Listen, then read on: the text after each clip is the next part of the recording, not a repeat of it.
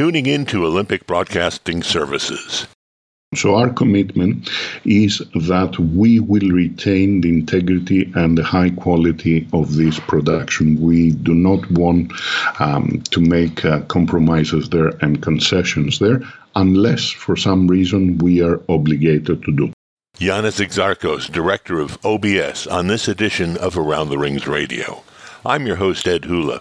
Thanks for joining us for this latest podcast with leading figures in the world of international and Olympic sport.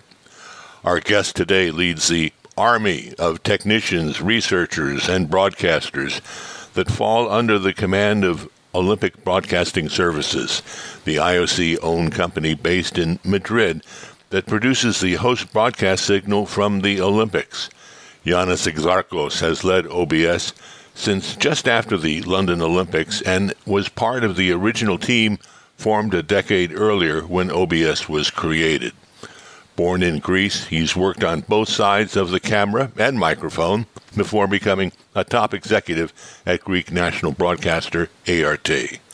In addition to overseeing OBS, Exarchos is also executive director of the Olympic Channel, the over-the-top network that offers thousands of hours of content, and it has been slightly affected by the pandemic, not to mention the impact of postponing the Tokyo Olympics by 1 year has had on OBS and the host broadcasting operations. Yanis Exarchos, thanks very much for taking the time to be with us today. Thank you very, very much for having me. Ed, it gives me great pleasure to be catching up again and to be listening to a voice that for me is so much connected with everything Olympic. So it's, again, like being in the zone when talking to you. And it's a pleasure to hear your voice, too. And it's a difficult adjustment all of us are making from the regular contact we would have, face-to-face contact at places around the world, to this digital contact that is becoming the way our professional lives are being run these days. Correct, and it's and obviously we discovered a lot of things that we sort of suspected that we were able to do, but also I think we have discovered the limitations also of the digital world, which is essentially this boundary of where humans become analog and are analog, and deep down, especially in the creative industries, the human connection and the human interaction is at the end of the day a very important factor. There are a number of things that you can do today digitally.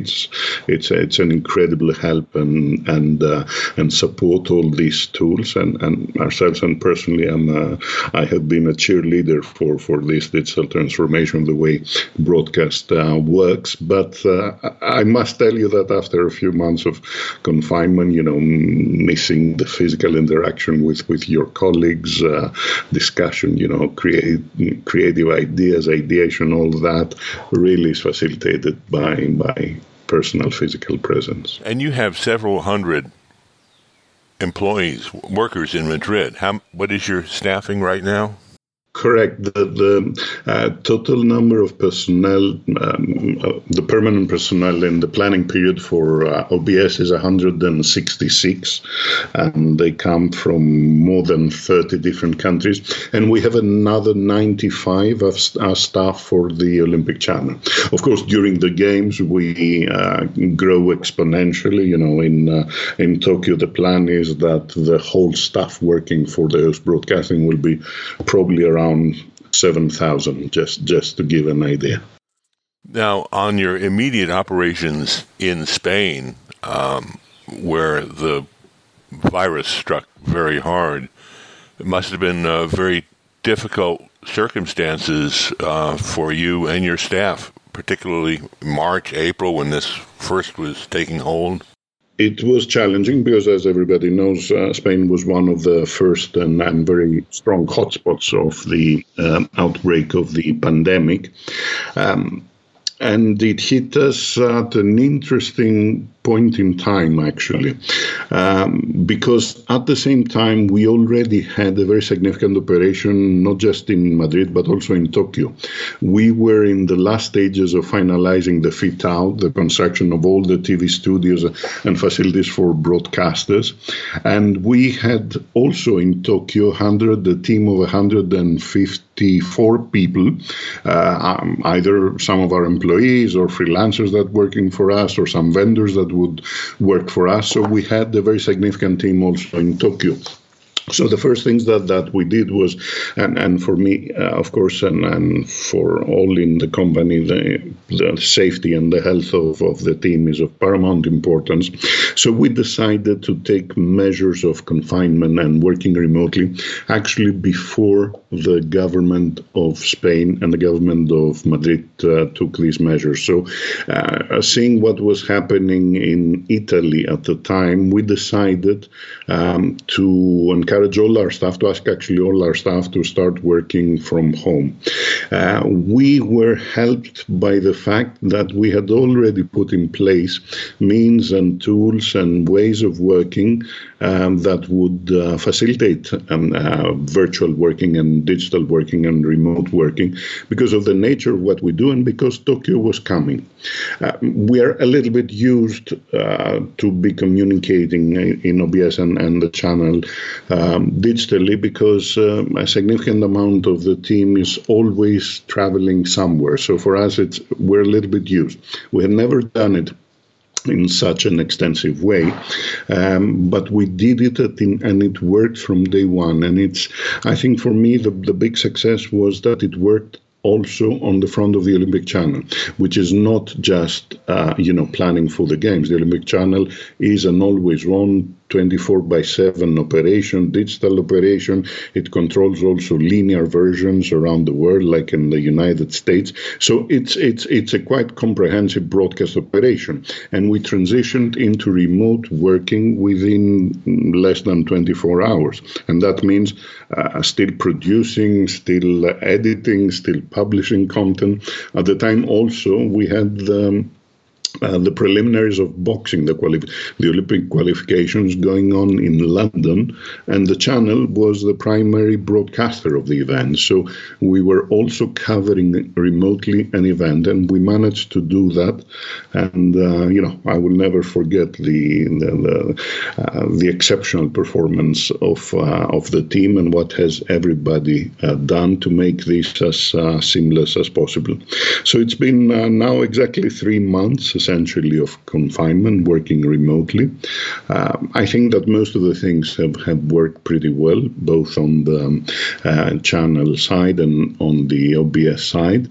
But of course, we have reached the point where we would like to have more personal interaction. And as things get better now in Spain, relaxation of measures, we're thinking that as of June 22nd, probably we will have some people going back to our premises, but not more than 30%. Working remotely will still remain the norm.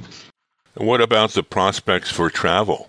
When was the last time you ventured out of Spain, and when do you think you might be able to go to Tokyo again?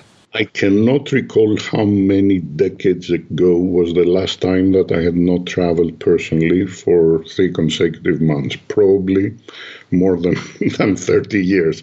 When the outbreak broke in Europe, actually I was just coming back from Tokyo at the time, and I haven't traveled since. Now, as I said, when the Tokyo, we had the explosion of the pandemic in Tokyo, we had a team of 154. Some of them were locals; they were Japanese colleagues, like 35 or 40 of them, but the rest were from different parts of the world. Most of them from Spain, and we have relocated them all during these 2 months. As soon as they would be finishing some works that still needed to be done in Tokyo, they came back. When do we start again traveling? I would assume that as things go, potentially near the end of summer, it will be possible. We will start again needing to travel a little bit to Tokyo, and also I would say to Beijing. With Beijing, that we shouldn't forget, comes only months after Tokyo now. We have re-engaged. We have done a complete replanning in collaboration with the organizing committee of the work that needs to be done. Actually, we will use these next months in order to focus a lot on Beijing, because for Tokyo we were almost ready. So I believe that traveling, hopefully, will start again, but in a moderate and very careful way near the end of the summer, unless we have unpleasant surprises, of course. We need to be prepared for everything. And we're hearing warnings about that, worries about that here in the United States. It's possible it could happen in other parts of the world too. I guess there's just a flexibility, a realization that things could change. Correct, and things have changed, and I think we will be living in a fluid situation for some time in the future, and we shouldn't forget there has been a lot of emphasis in the outbreak and also the de-escalation in Europe, to some extent also de-escalation in New York and so on, but we shouldn't forget that as we speak, the pandemic has not yet peaked in the whole world. So if you follow the indicators of the World Health Organization and other organizations, you will see that the famous curve of new incidents on a global basis continues to grow. So the situation may have improved a lot in Europe, in China, in parts of the United States, but on a global basis, we're not there yet. And as we know, the virus respects no boundaries and no frontiers. And this is why it's very likely that we may have a resurgence. I'm not an expert in that, but I'm saying that from a point of view of planning and state of mind, we should always remember that it's not over. We still need to be vigilant, and we still need to be very, very flexible in terms of planning. Anything can happen at any given moment. And one of the extraordinary effects of the pandemic has been the postponement of the Tokyo Olympics by 1 year, something that's never happened before, and it comes just 4 or 5 months, literally on the eve of the Olympic Games. Correct. What happens with the International Broadcast Center, the IBC, this nerve center, technology nerve center of the Olympic Games? It's this big piece of real estate. Yep, as you know very well, Ed, it takes quite a long time to set up all the facilities. First of all, to plan, but then also to install the facility for the broadcast center. This is a broadcast center that facilitates the work of more than 20,000 broadcasters. There isn't another single event in the world that gathers so many media from so many different countries, and it is a quite complex and heavy facility from a technological point of view. So, as I was saying, in March, when COVID arrived, we were actually finalizing the fit out, the construction of the broadcast spaces, the studios for broadcasters, the production facilities, and so on. We had already installed 30% of our equipment, and the vast majority of our equipment was already present in Tokyo. More than 560 containers full of equipment. So at that point in time, we had to stop the work. We finished the work of construction. This is all done. And we had to close down and make sure that it will remain safe for the technical installations that we had already done. The rest of the equipment had to be transferred to our warehouse facility that we keep and maintain in Tokyo. And then we started discussions jointly with the organizing committee about how we're going to go for next year. As you know, the objective of the committee is to maintain exactly the same venues for the games in 2021, including the non-competition venues like the Olympic Village and the IBC and the MPC. Obviously, this is an inconvenience. There were already shows planned for the year 2021. This is a huge exhibition center, a very, very, very nice facility. So the organizing committee is currently under discussions with the municipal government of Tokyo to retain the space for the games, to keep the spaces that we have built out and the equipment that we have placed. If they can use in between some of the other space, of course, they should, and they're more than welcome to do. But the understanding is that this facility will remain the IBC for the games in 2021. Same thing as the MPC, the main press center, which is right next door at the other side of this facility. But are you going to have to look at this facility in 2021 from the perspective of workplace changes forced by the coronavirus pandemic? Do you need to look at an IBC that has room for social distancing? The question actually relates to the whole broadcast operation. So once we made sure that we could, as soon as we had the outbreak, our first concern was, of course, to secure the IBC. The second thing was to secure the capability to deliver the games next year. The equipment that we need, all the vendors or the companies that collaborate with us for the games, we make more than 140 major contracts, and we hire, thousands and thousands of freelancers. So the first thing was to provide comfort to them and to discuss with them about renewal our collaboration for next year. Almost 99% of that has already been done. The second thing that we started doing after that was to start thinking about the broadcast operations in the event that there are still social distancing or similar measures next year. So we are currently running an analysis of the whole chain of activity, the whole workflows for broadcasters and for OBS in every single area of the game. So it's not just the IBC, it's also the broadcast compounds in the venues, the commentary positions, the media transport and so on, to identify where potentially there may be issues if there are measures in place.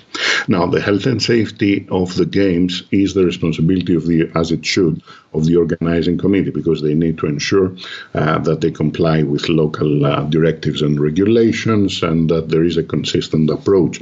But precisely because of the quite special nature of broadcasting and quite special nature of broadcasting, especially in the Olympics, we believe that we can contribute and help. So we have started developing plans about how different areas can operate under conditions of social distancing. We had to do that already for our own building here in Madrid, where we do have broadcast operations, especially with the channel. So we designed how the space can be deployed, how it can be used, procedures, protocols, and so on. We are monitoring the first events that start, emerging sport events that start taking place, some football here in Europe, in Germany, here in Spain, where they started yesterday. So we are monitoring, we have close relationships with most of the broadcasters that are doing operations there.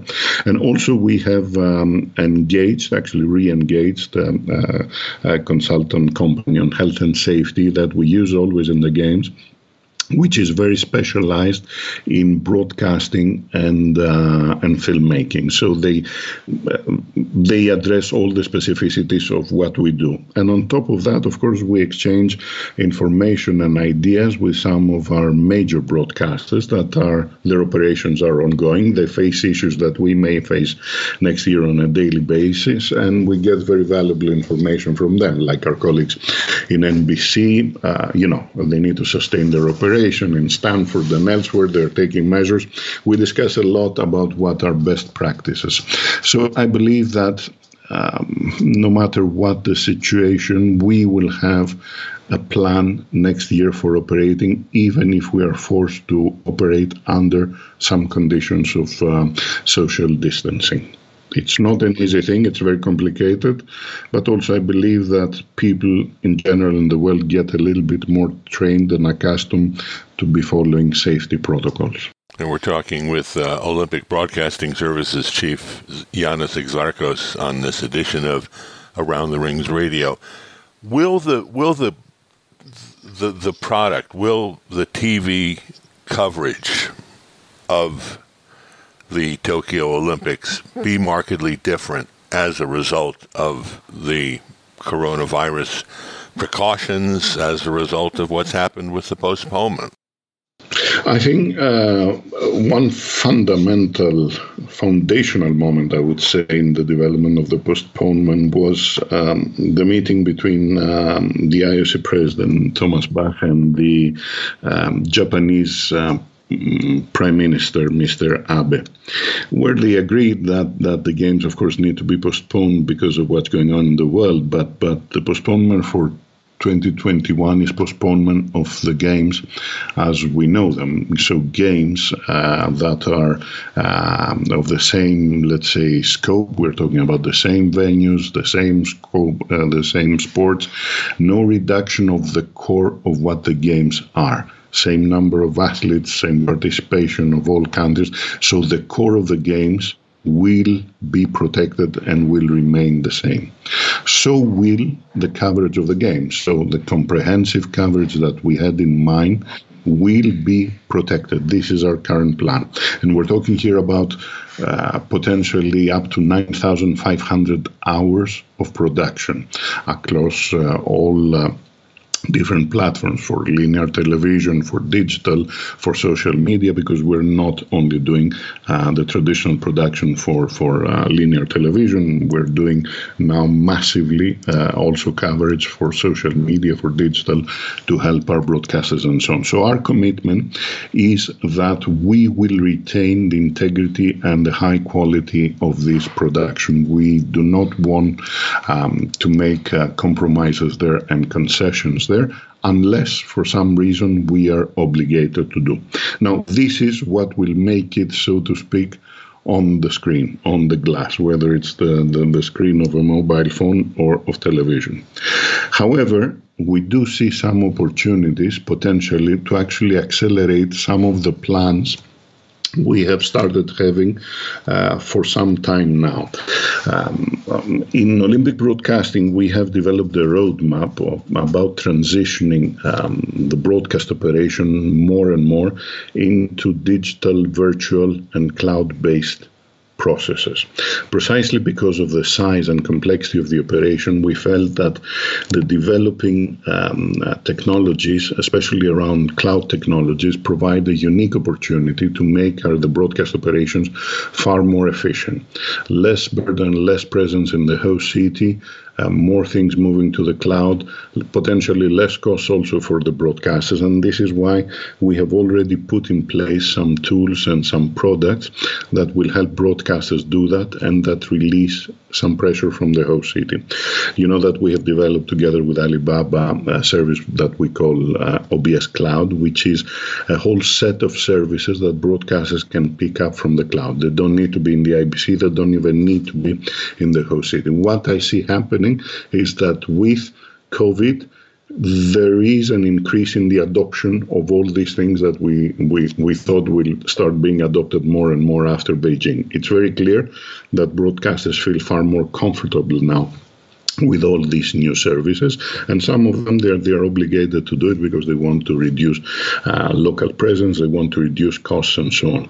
Already for Tokyo, I must say that we had managed with all these new initiatives to reduce what we call the broadcast footprint in the host city. So the broadcast center of Tokyo is 20% smaller already than what it was in Rio. We helped the committee. They didn't have to build an additional annex to the existing venue. So there was huge savings there in order to facilitate the traditional size of the IBC, and we reduced by almost 25% the presence in the venues. This doesn't mean that the coverage is less. The coverage is going to be multiple times more. We're doing things we haven't done before. We will be doing UHD, HDR. We will be doing a lot of new things. So if I may say that on the front line, on the end product, I think that we will manage and we will strive to maintain the quality of the product we had designed.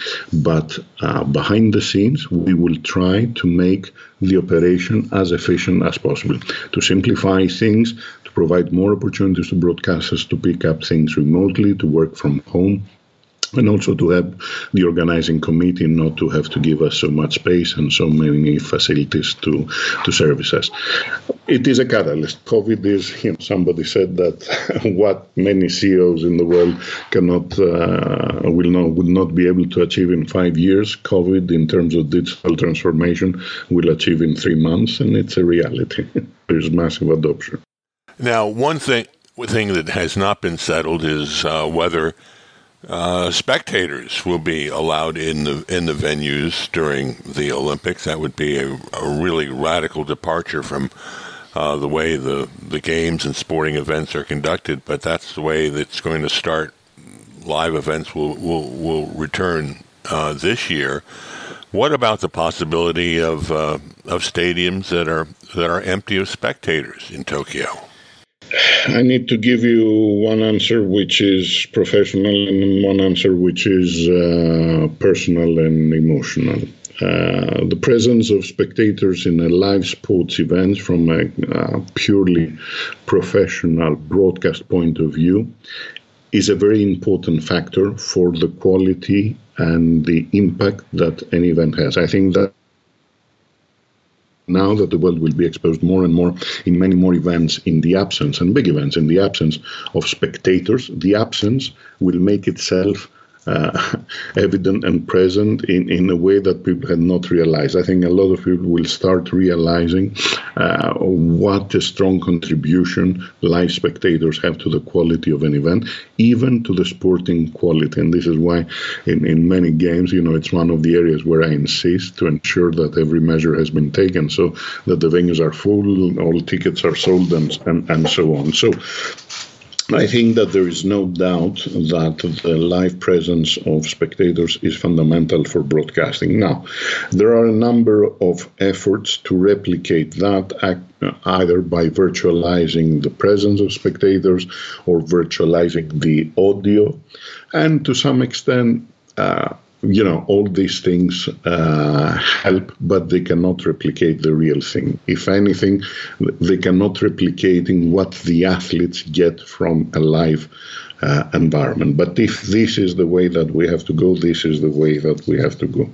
Allow me to say, though, on an additional personal, emotional level, that if spectators are important for any sport, in the Olympics, I think their presence gets an entirely new dimension. If the Games is above anything and beyond sport a celebration of humanity coming together, athletes from all over the world, spectators and fans from all over the world coming together in the Olympic venues is also the complete, true, deep, emotional picture of the Games. So there have been cases of that for one reason or another, a venue or an event, a sport event, had to take place without spectators, and at the end of the day, that's fine. But I feel that for the Olympics especially, this is such a fundamental part of the authenticity of the Games that really it will be, for me. Of course, we can do the job, and of course, I'm sure we will do a very, very good coverage, and we will adapt, and we will be closer to the athletes, and so on.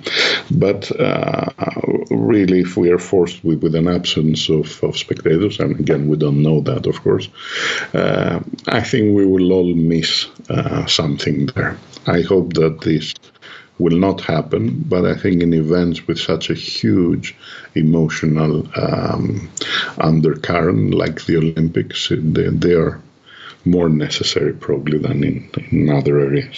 In the few minutes we've got left with Yiannis Exarchos, let's talk about the Olympic Channel, your other big production.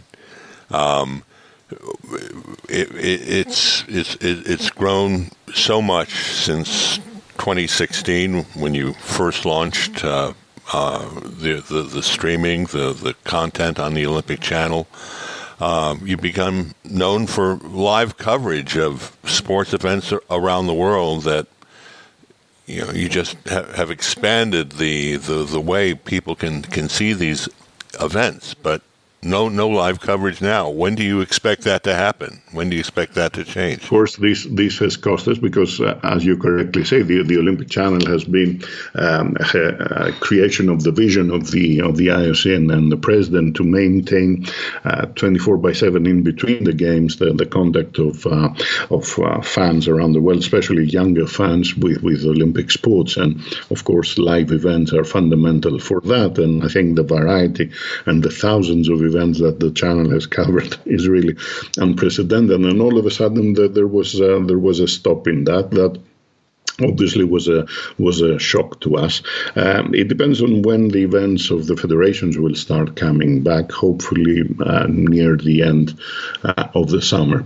However, I must note something interesting because, the channel, as you said, has grown a lot in these 4 years. We have gone many different directions, different models of distribution, different countries.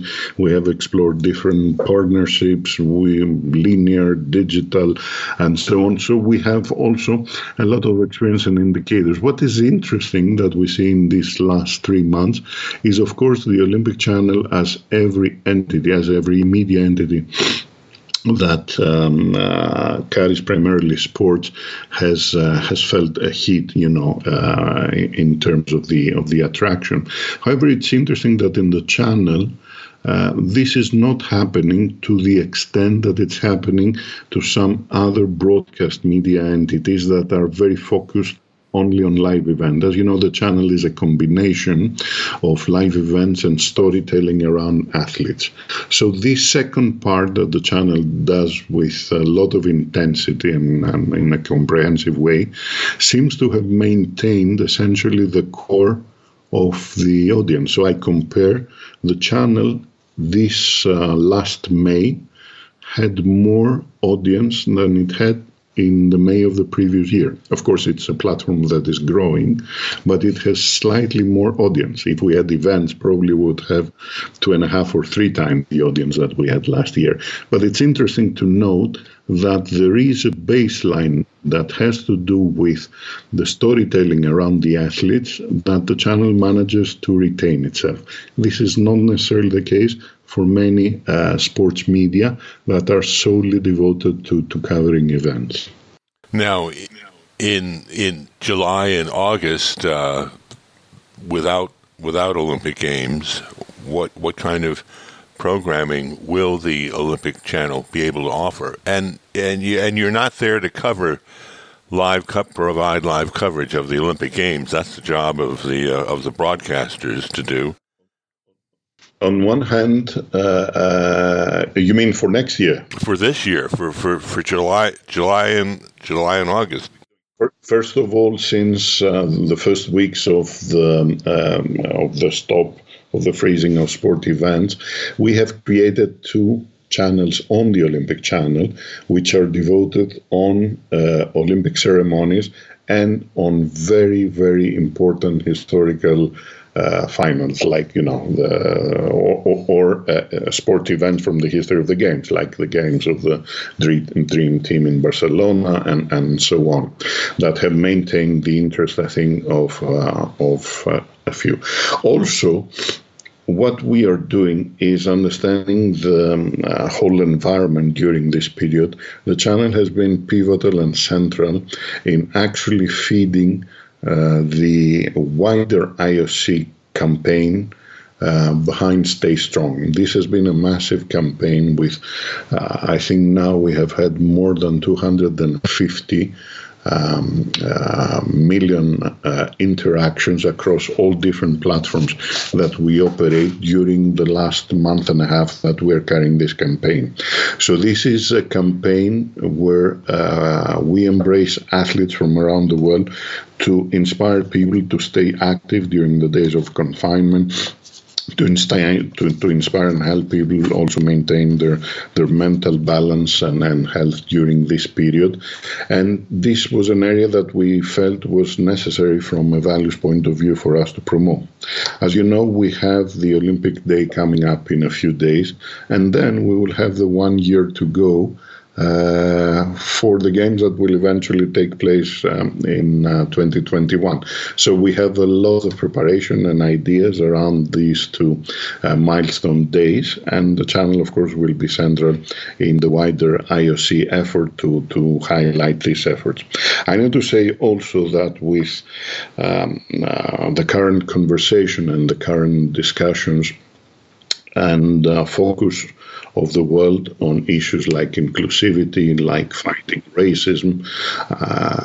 One cannot imagine, of course, the trigger may have been an extremely sad, infuriating event, but the conversation is very important, and the conversation speaks directly to what the IOC and the Olympics are about. They're all about inclusivity. The brand of the Olympic Games is about interlocking humans from all different continents. This is what the 5 rings are.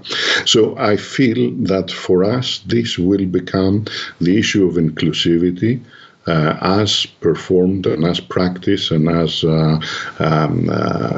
showcased by sport will increasingly become a central theme in the weeks and months to come.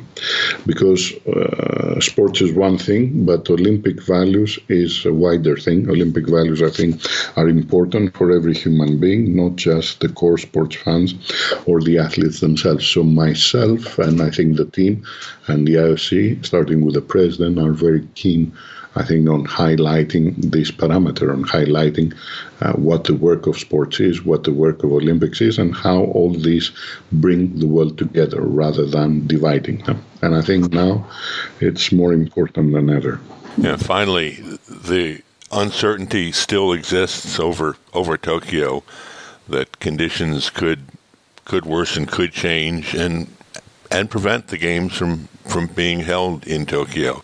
It sounds like you are planning for Olympic Games next year, and that is the course of action.